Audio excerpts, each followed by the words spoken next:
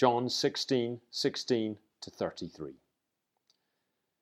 Jesus went on to say, "In a little while you will see me no more, and then after a little while you will see me." At this, some of his disciples said to one another, "What does he mean by saying, 'In a little while you will see me no more, and then after a little while you will see me'? And, 'Because I am going to the Father'?" They kept asking, "What does he mean by 'a little while'? We don't understand what he's saying." Jesus saw that they wanted to ask him about this, so he said to them, "Are you asking one another what I meant when I said, 'In a little while you will see me no more, and then after a little while you will see me'? Very truly I tell you, you will weep and mourn while the world rejoices. You will grieve, but your grief will turn to joy. A woman giving birth to a child has pain because her time has come, but when her baby is born, she forgets the anguish because of her joy that a child is born into the world. So with you, now is your time of grief, but I will see you again, and you will rejoice, and no one will take away your joy. In that day you will no longer ask me anything. Very truly I tell you, my Father will give you whatever you ask in my name. Until now, you have not asked for anything in my name. Ask and you will receive, and your joy will be complete. Though I have been speaking figuratively, a time is coming when I will no longer use this kind of language, but will tell you plainly about my Father. In that day, you will ask in my name. Now, I am not saying that I will ask the Father on your behalf. No, the Father himself loves you because you have loved me and have believed that I came from God. I came from the Father and entered the world. Now I am leaving the world and going back to the Father." Then Jesus' disciples said, "Now you're speaking clearly and without figures of speech. Now we can see that you know all things and that you do not even need to have anyone ask you questions. This makes us believe that you came from God." "Do you now believe?" Jesus replied. "A time is coming, and in fact has come, when you will be scattered, each to your own home. You will leave me all alone. Yet I am not alone, for my Father is with me.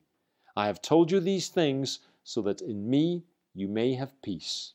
In this world you will have trouble, but take heart. I have overcome the world." Thank you, Colin, for that reading of God's Word. Let's just pray for a moment as we approach this text together. Heavenly Father, in your Son, Jesus Christ, are hidden all the treasures of wisdom and knowledge. Enlighten our minds by your Holy Spirit, and grant us that reverence and humility without which no one can understand your truth, through that same Jesus Christ, our Lord. Amen. Amen.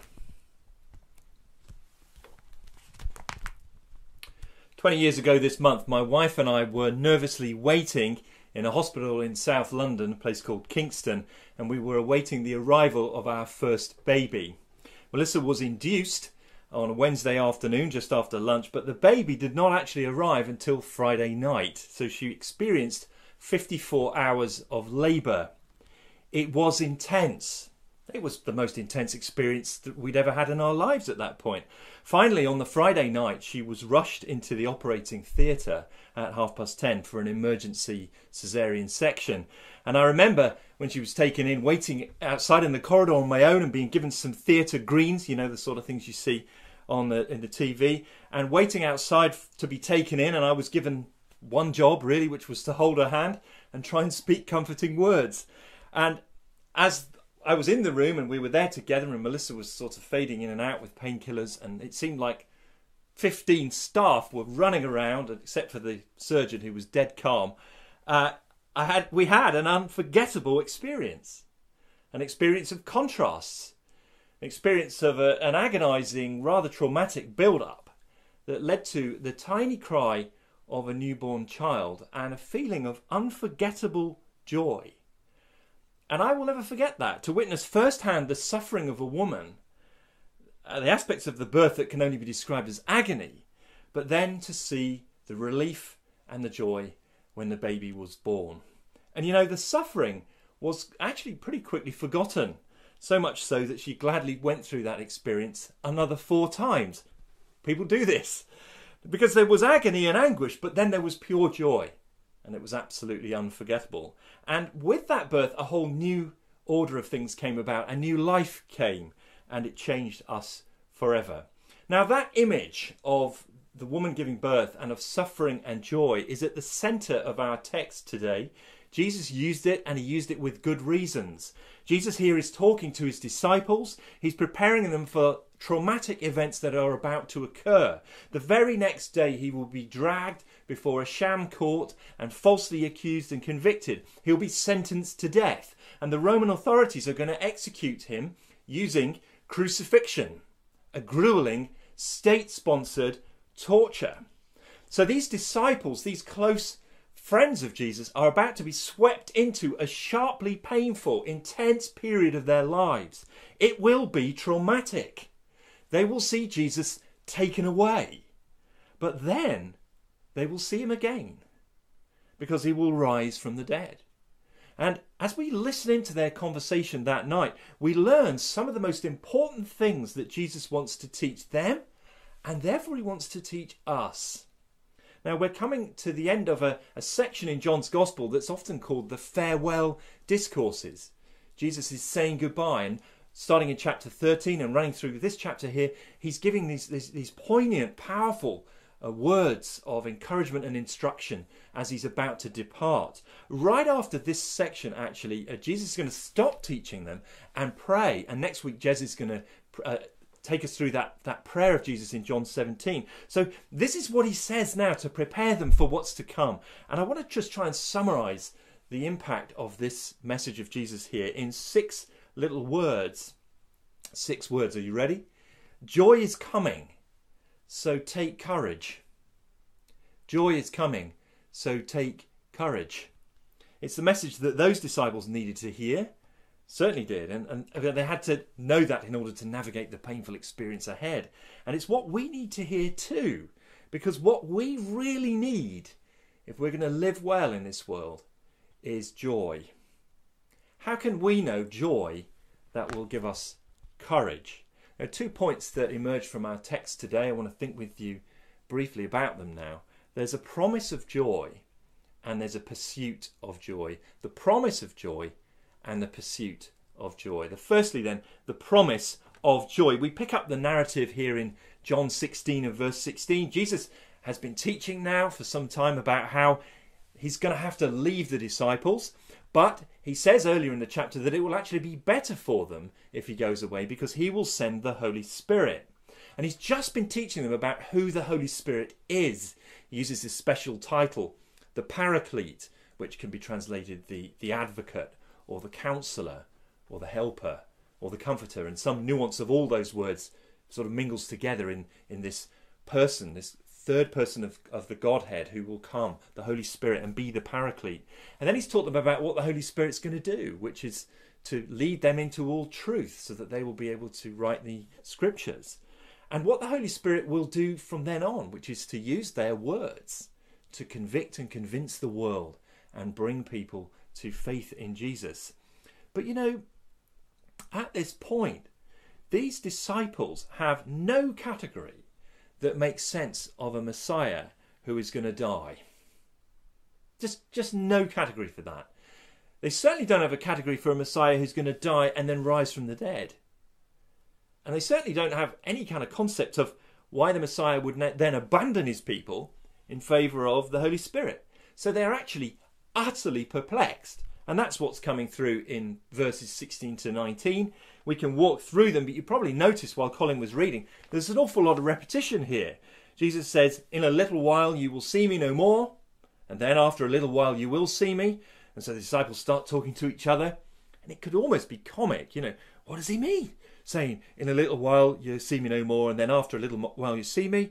And they keep asking each other, what does he mean by a little while? And then Jesus, verse 19, sees that they want to ask him about this.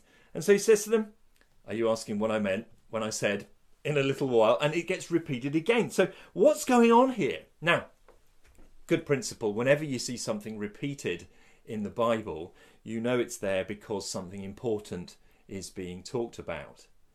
A principle there that here we have a double repetition, which shows that there's something important in view, and that suggests that Jesus sees his departure and his return as absolutely central to everything he's been saying for the last few chapters. In fact, absolutely central to his entire ministry. In a little while you will see me no more. What does that mean? He's going to die. And then after a little while you will see me. What does that mean? He will rise again. So to help them prepare for what's coming, this experience of Jesus dying and then being raised again, Jesus now tells them about the emotional impact of what those events will bring. Verse 20, very truly I tell you, you will weep and mourn while the world rejoices. You will grieve, but your grief will turn to joy. See, here is strong emotional language: weeping, mourning, grief. These are very intense words. This is language that's used of bereavement, of loss. It's language of people wailing and mourning at funerals. But there's a wild contrast in here, a glorious contrast. Your grief will turn to joy, says Jesus. Now, how on earth is that going to happen?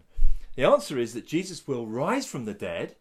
They will experience true, pure joy when they see him, and it will be absolutely unforgettable.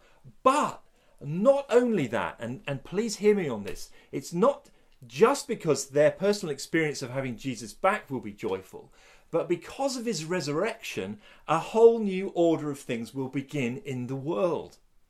New life will enter the world, resurrection life, and the world will never be the same again. The world will change forever. Now, you might be thinking, well, hang on a minute, where did you get that from? And the answer is the image that Jesus uses there in verse 21, the woman giving birth to the child and the pain, and then she forgets the anguish because of the joy. And what Jesus is using here is a common illustration from the Old Testament, well known to the Jewish people, of the time when God's people would suffer and then relief and joy would be brought about by the promised salvation that God would bring. So Jesus is reaching into their cultural memory and their knowledge of the scriptures to bring them an image that they're very familiar with, which is an image of the world to come. The disciples know it because they know their Bibles. You could find this in numerous passages in Micah, Jeremiah, Isaiah, and the Old Testament prophets. But I'm going to read you just a section from Isaiah 26, because this is perhaps the closest to what Jesus is talking about here. Here's Isaiah 26, verse 16. Lord, they came to you in their distress. When you disciplined them, they could barely whisper a prayer. As a pregnant woman about to give birth writhes and cries out in her pain, so were we in your presence, Lord. We were with child. We writhed in labour, but we gave birth to wind. We have not brought salvation to the earth, and the people of the world have not come to life. But your dead will live, Lord. Their bodies will rise. Let those who dwell in the dust wake up and shout for joy. Your dew is like the dew of the morning. The earth will give birth to her dead. Now, do you see that image there? The image of the suffering and the travail and the pain of giving birth, and then the new joy of new life. But in that passage connected to resurrection, Jesus is using this illustration deliberately. He's saying that his intense suffering on the cross is actually taking God's punishment due to our sin. And when he rises on the third day, he's introducing a whole new world order that will be characterized by new life, resurrection life, life beyond the grave. And so on the final day, the dead will wake up and shout for joy. What Isaiah dimly saw through the power of the Holy Spirit 8 centuries before Christ is now going to become a reality through Jesus' cross and resurrection. Joy is coming, so take courage. Jesus applies the emotional realities of all this in verse 22. He says, so it is with you. He's talking to them right there. Now is your time of grief, but I will see you again, and you will rejoice, and no one will take away your joy. What words? No one will take away that joy. Those are words that they needed to hear. You know, those are words that we need to hear. Words we need to believe. Words we need to live. This joy is what we really need. Something that can't be taken away. Why do I say that? Because you know, our culture is deeply committed to the idea that if you could only just change your circumstances, your life will go well and you'll be happy. If you're not happy, the culture says, you need to change your circumstances. So just look at your life and make some changes. You maybe need some more money. You need a new job. You need a new house. You need a new car. You need a new husband. You need a new wife. New baby. New lover. New holiday. Or maybe cosmetic surgery. A new you. But if you sit and think about it for a moment, that idea is obviously false. Because the real problem is not your circumstances. The real problem is inside you. Some time ago I was talking to a very wise couple, some friends of ours who were very wise. We often turn to them for advice. And at that time I was talking about job opportunities and things changing and life. And the woman said to me, well, you do know if you go to a new job, nothing's really going to change because it's still the same you going to it. Good point. What Jesus is addressing here is of vital importance to every single one of us, because the thing that we really need to live in this world is not for someone to magically change our circumstances. What we actually need is an inner wellspring of joy that no one can take away. What is joy? If you look up your dictionary, it'll say something like this. Joy is a feeling of inner gladness, delight, or rejoicing. And there's certainly some of that in the Bible's usage, but the biblical meaning goes a little bit deeper. Here's a great Welsh preacher of the 20th century, Martin Lloyd-Jones. He wrote this: "The world has never seen anyone who knew joy as our Lord knew it, and yet he was a man of sorrows and acquainted with grief." So our definition of joy must somehow correspond to that. Joy is something very deep and profound, something that affects the whole entire personality. In other words, it comes to this: there's only one thing that can give true joy, and that is contemplation of the Lord Jesus Christ. He satisfies my mind, he satisfies my emotions, he satisfies my every desire. He and his great salvation include the whole personality and nothing less, and in him I am complete. Joy, in other words, is the response and the reaction of the soul to a knowledge of the Lord Jesus Christ. There's something very, very profound and deep there. That's the promise of joy. And although these disciples were about to be swept into trauma and pain and grief, they would know joy so profound that it would be like a new mum forgetting her birth pains because of the delight of the baby. Their joy would come about because of a new life. Not a baby, but the life of Jesus. And not simply getting Jesus back as their friend and Lord, but knowing that the day of salvation had come and that there was the dawning of a new world, a new creation. So let me ask you, do you want to taste joy like this? Do you want to know it for yourself? Do you want this to be a reality for you? Do you want to experience this kind of joy that no one can take away and live in it? I hope you do. And that's why we need the rest of the chapter, because from verse 23 onwards, Jesus is going to show us how to pursue joy. So here's the second point. The first one was the promise of joy, and the second is the pursuit of joy. Pursuit. Now, why do I say pursue? I've chosen that word deliberately because we need to realize that the Christian life, living as a Christian, is not a passive life. You don't become a Christian and then just automatically get joy downloaded into your soul like a software update on your computer. You've probably had that experience. You're using your computer and a window pops up and says, you need to get the latest version of whatever. Do you want to download it now? And you say, okay, click, and you just sit there watching as the computer does all the work, somehow downloading this stuff from goodness knows where, and you maybe take a sip of coffee and passively wait until the thing's updated. The Christian life is not like that. It's not like that passive download. It is a journey, it is a fight, and it is a struggle. The older Christian hymn writers knew about this and they wrote about it well. Here's some lines from John Newton in the best known hymn ever written, Amazing Grace. Through many dangers, toils, and snares, I have already come. That's quite a list. Dangers, toils, and snares. I have already come. It is grace has led me safe thus far, and grace will lead me home. So you see, it's not passive. There's an active element to the Christian life, and that's why we need to pursue joy. We've got to go after it and not let it go until Jesus gives it to us. So see, as soon as Jesus makes this wonderful promise of joy that he's going to accomplish through his cross and resurrection, he turns to the disciples and gives them some very practical instructions. Have a look there at verse 23. He says, in that day, you will no longer ask me anything. Very truly, I tell you, my Father will give you whatever you ask in my name. Until now, you've not asked for anything in my name. Ask, and you will receive, and your joy will be complete. Now, very truly, see that expression is Jesus' way of underlining what he's about to say, of emphasizing it, of highlighting it. Very truly, I say to you, my Father will give you whatever you ask in my name. Very important point. Listen up, Jesus is saying, because this will change your life.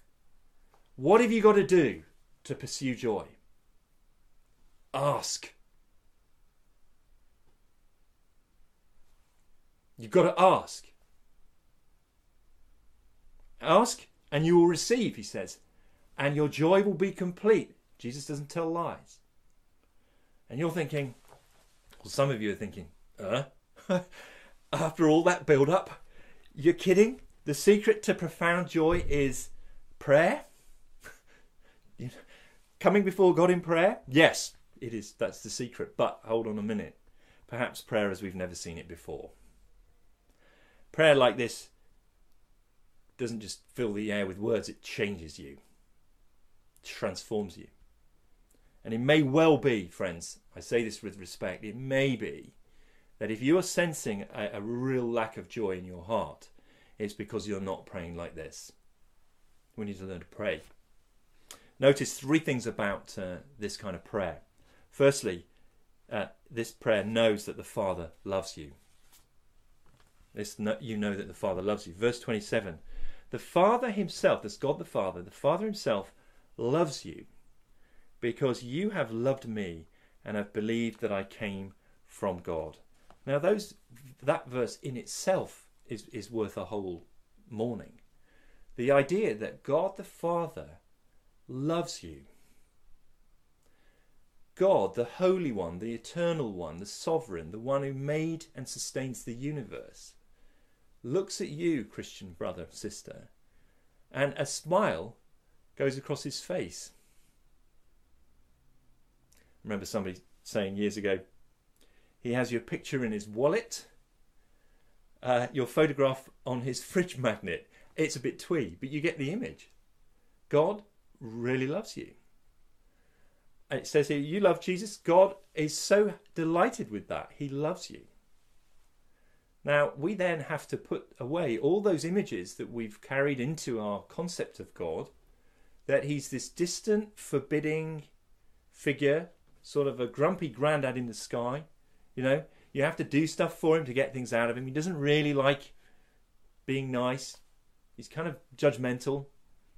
You know, it's the kind of dad who takes you around the shop and shows you everything and at the end says, well, you can't have any of it. God is not like that. We need to understand, Jesus says, that the Father really loves you. So when you come before God in prayer, you come with that posture, with that identity of somebody who is coming before a Father who absolutely loves her or him. That's the first thing about this kind of prayer, is who we come to. And secondly, we learn that the Father really listens. Look again at verse 23-24. Very truly, Jesus says, I tell you, my Father will give you whatever you ask for in my name. Until now, you've not asked for anything in my name. Ask and you will receive, and your joy will be complete. Jesus is saying the Father's listening. He never sleeps, he never slumbers. He's always there.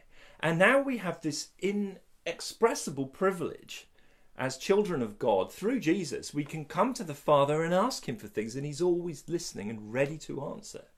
Now notice, we're asking for things in Jesus' name. That doesn't mean that you sort of add the words in Jesus' name to the end of any prayer and that sort of validates it.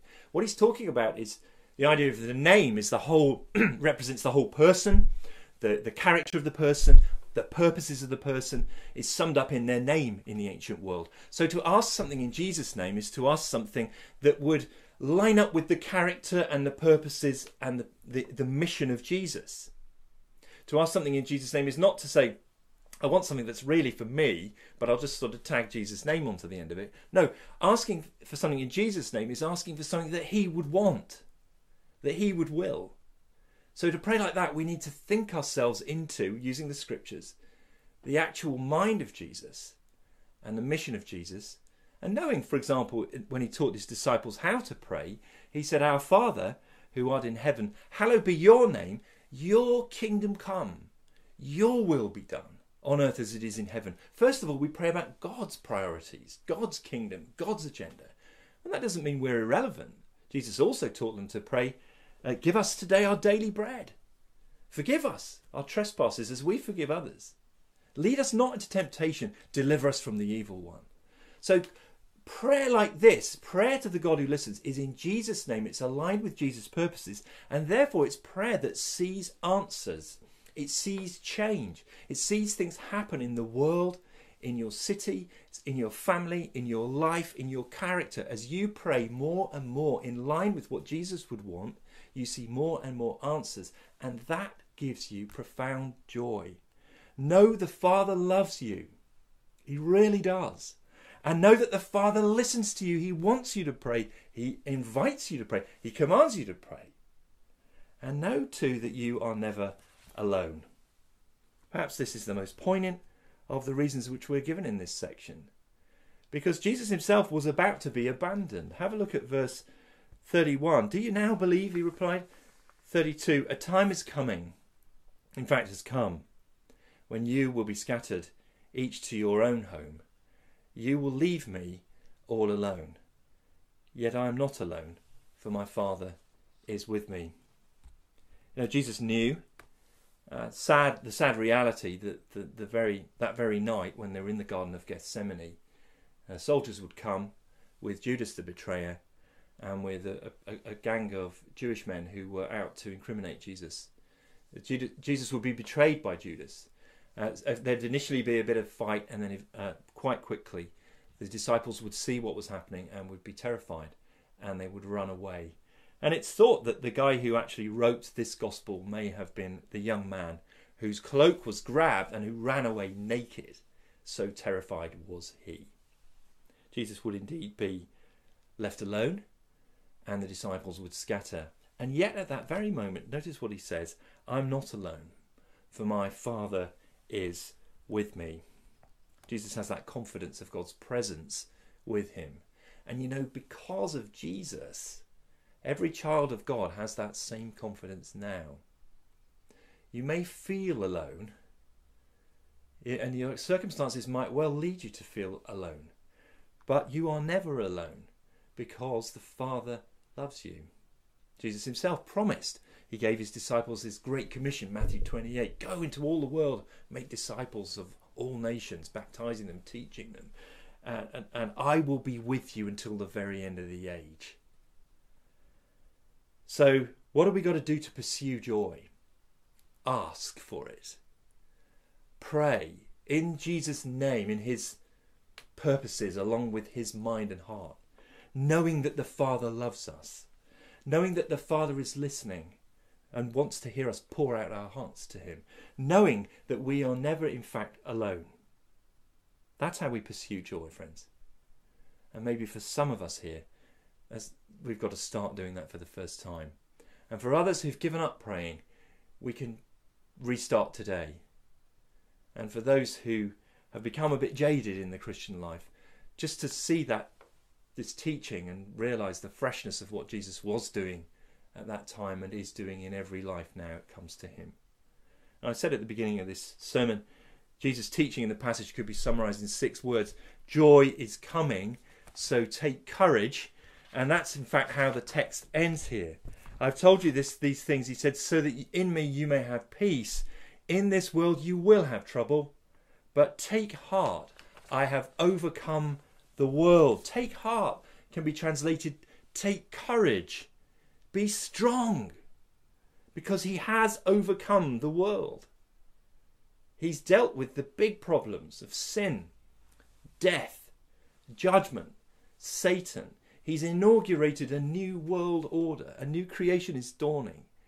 If you're a Christian, you're part of that right now. So take heart. These troubles that you're experiencing now are light and momentary afflictions that are achieving for you a weight of glory that cannot be calculated. Take heart. He has overcome the world. Now, this is not a happy pill that you can take right now and it'll just sort of solve all your problems and cure all your ills and make everything feel all right instantly. It's not an antidepressant, but it is a deeper foundation for life. It is a better foundation for our hearts and our souls, our emotions. Jesus' teaching at this point has a massive implication for people at the present time. So many people are feeling low. So many people I speak to feel trapped by circumstances. Their heads go down. Oh, right, we thought we were coming out of lockdown and we're confined for a while longer, and now we don't know how much longer it's going to be. And we're not confident of what will happen in the future. And we don't know about our own lives, about our education, about our work, about our church. We don't know what's going on. But you know what? This isn't just about the coronavirus. Grief, sorrow, sadness, they're always with us. They form the baseline, the drumbeat to the music of our lives. Ultimately, we're people who know grief and sorrow. One of the most powerful evocations of that is a song by Bruce Springsteen, Independence Day. I think it's a somewhat autobiographical song, personal song that he wrote about a young man saying goodbye to his father. And it's not been a good relationship, it's not been an easy relationship. And the song says, Papa, go to bed now, it's getting late. Nothing we can say, change anything now. I've seen what this town has done to you. I'm not going to let it do that to me. I'm leaving tomorrow from St. Mary's Gate. And as he goes on, he reflects on how change has come to their world, and things that they once loved and knew have been altered and lost forever. And he sings, everything we know will just be swept away. And that's true of our lives too. Even the very best and warmest and most comforting human relationship one day will end. The things you've known, the things you've loved, one day they'll be swept away. Soon everything we've known will go. Pastor Tim Keller says, imagine a happy family around the table. Imagine a happy family around the table at Christmas. Eventually, one of them will see all the others dead. Death will come. So if we're basing our joy, if we're basing our sense of security in this world on our circumstances, on our relationships, on the things we've known, they won't last. We need something better than that. So this teaching has a very serious, profound, cultural connection for us Christians. Jesus says, take courage, take heart, because I've overcome the world. The reason why we can take courage and even know joy in the face of sorrow and be people of grief and weeping and sadness for the sin of the world and of our own lives, but still be full of joy, is that Jesus has overcome. He's won. He's triumphed. He's conquered. This means that the resurrection of Jesus has overcome the old world order of sorrow and death, and therefore overcome that crisis that faces every one of us. We are no longer alone. This is the only way that you can know you have significance in life. If you came from nothing and no one will remember you, then it's hard to escape from the realization, isn't it, that your life is absolutely meaningless. What a grief. But Jesus makes everything new. and everything different. And he says, take heart. I have overcome the world. So even if you have trouble, here is joy that no one can take away from you. Promise of joy and a pursuit. May God bless you as you pursue him this week with new vigour and ask him to change your heart at that foundational level. Let's pray. Loving Father, we are brought near in this text to things that first of all seemed a little bit distant and remote to us. A bunch of men in an upper room 2,000 years ago about to lose their leader.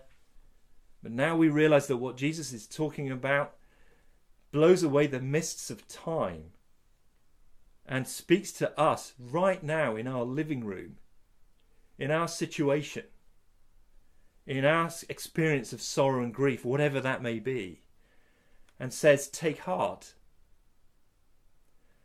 I've overcome the world. So Lord, we want to say now, teach us to pray. You've given us so much advice here, so much teaching. We've only skimmed the surface of it today, but Lord, teach us to pray this week. Teach us to pray today. Teach us to pray right now. To know you, whom to know is life eternal. To know the Father loves us. To know the Father listens. To know that you answer our prayers. Lord, we give ourselves to you again. We renew our vows. We renew our confidence in you and ask that you would shape us, change us, transform us today for the week ahead. Amen.